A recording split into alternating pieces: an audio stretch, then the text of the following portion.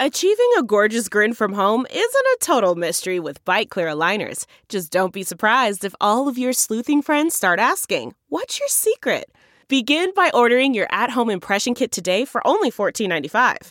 Byte Clear aligners are doctor-directed and delivered to your door. Treatment costs thousands less than braces. Plus, they offer flexible financing, accept eligible insurance, and you can pay with your HSA FSA. Get 80% off your impression kit when you use code WONDERY at Byte.com. That's BYTE.com. Start your confidence journey today with Byte.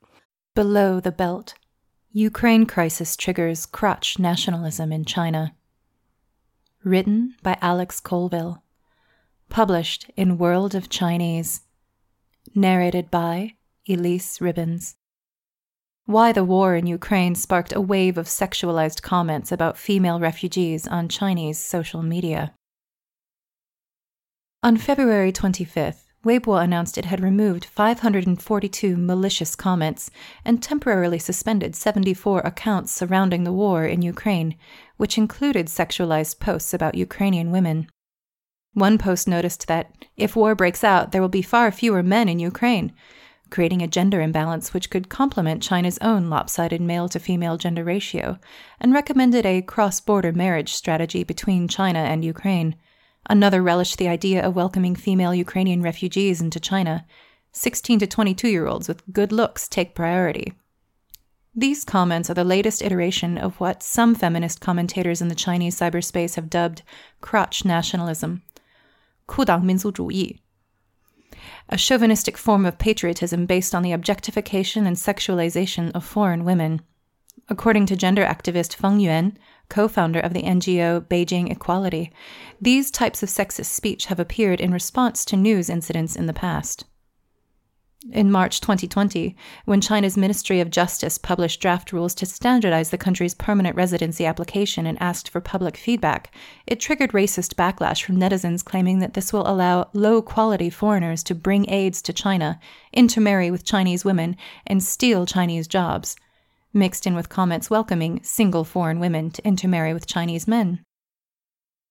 In August of last year, a WeChat account called East Asian Men published an article suggesting China should welcome underage girls and adult single marriageable women fleeing from Afghanistan, while letting male refugees and families seek asylum in EU countries.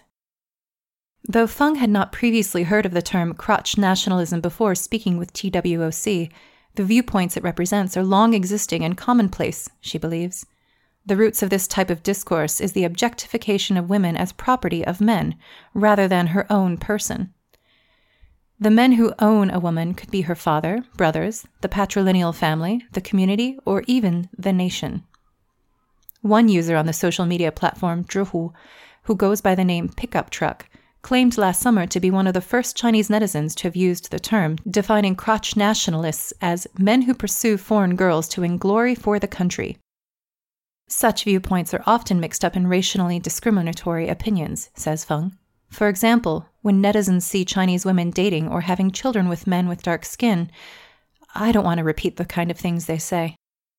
While the Global Times pointed out only a very small portion of netizens are responsible, and a blog post republished by the Cyberspace Administration of China says sexist "adopt a Ukrainian girl" slogans are similarly being posted in other languages on Twitter, the commodification of Ukrainian women has its own history in China. The hashtag Ukrainian Beauties has 2 billion views on Douyin at the time of writing, with hundreds of videos all highlighting the physical beauty of the nation's women. One video found by TWOC, with 10,000 likes and uploaded by an account titled My Ukrainian Wife Livestream, which purports to offer live chats about how to chase foreign girls, shows a Chinese man kissing a texting foreign-looking woman.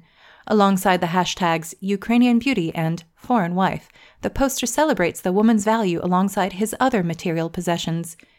People in my hometown don't understand why I don't have a car, a house, or any savings, and I'm over 30 years old, reads the caption. But I managed to marry such a girl.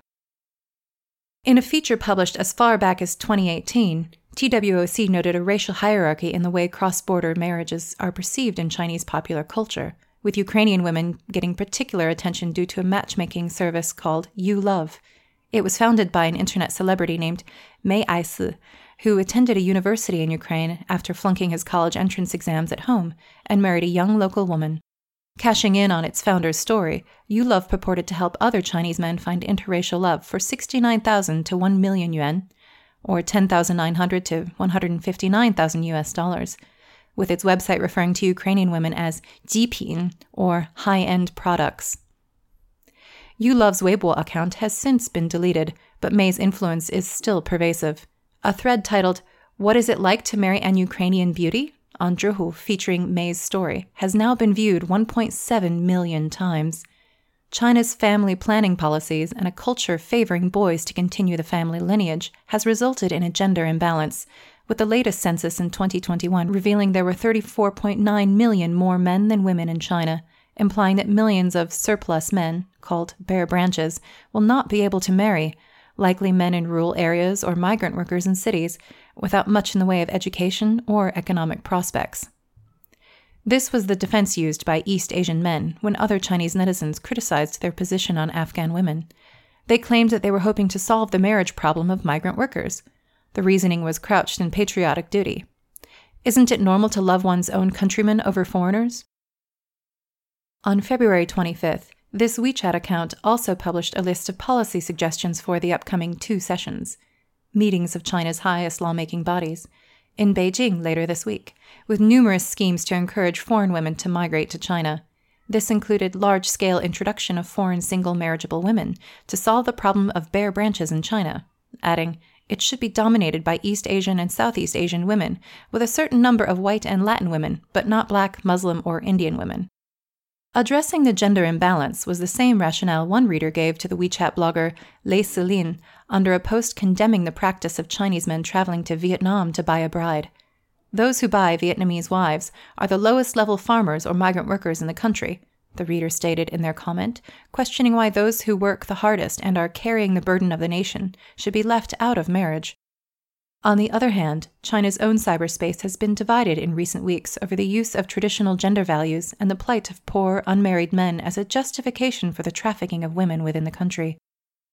Under an article by WeChat account Girls Don't Be Afraid, condemning Chinese netizens' objectification of Ukrainian refugees, one comment reads, "Inside every one of these men there is a Dong Momin," using the alias given to a man in Fengxian County in China's eastern Jiangsu province, who had been detained for keeping a mentally ill woman chained up in his home, his wife, who is suspected to have been trafficked into the village and has reportedly given birth to 8 children with Dong.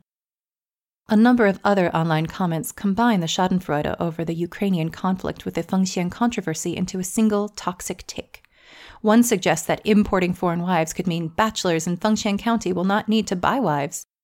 A repeated comment on the My Ukrainian Wife livestream Douyin account reads, "We should support imported products, foreign wives, to drive down the price of made-in-China goods, Chinese wives," referring to the idea that it is costly for men to marry within China due to the relative scarcity of Chinese women, as well as the large cash gifts and apartment ownership many women or their families apparently demand from the prospective groom. Feng agrees that comments about importing Ukrainian women and trafficking of women within China are of similar origin. They objectify women as the property of men, as carriers of the patriarchal lineage, as tools for giving birth for the lineage, and as objects of the men's sexual desires. Protectionism towards Chinese women is also a trait of crotch nationalism. In response to the country's new permanent residence procedures in 2020, the hashtag Chinese boys protect Chinese girls began trending on Weibo, with the comments justifying xenophobia as a form of concern. "I won't let these scumbags come and touch our Chinese girls," read one comment on Douyin. "In their conception, Chinese women are fertility resources," states the article by Girls Don't Be Afraid, which comments on crotch nationalism. "They feel that since Chinese women can pursue foreign men, Chinese men can also pursue foreign women to seize the fertility resources of other countries." Feng's suggestion for changing these mindsets is by creating a normative environment which places women outside of fixed gender roles in a humanizing way, such as showcasing women in different roles and professions in textbooks, as well as training teachers about gender equality, and for the media to represent men and women outside of their prescribed gender roles. In the meantime, those chasing after Ukrainian beauties might find it humiliating to be objectified in return.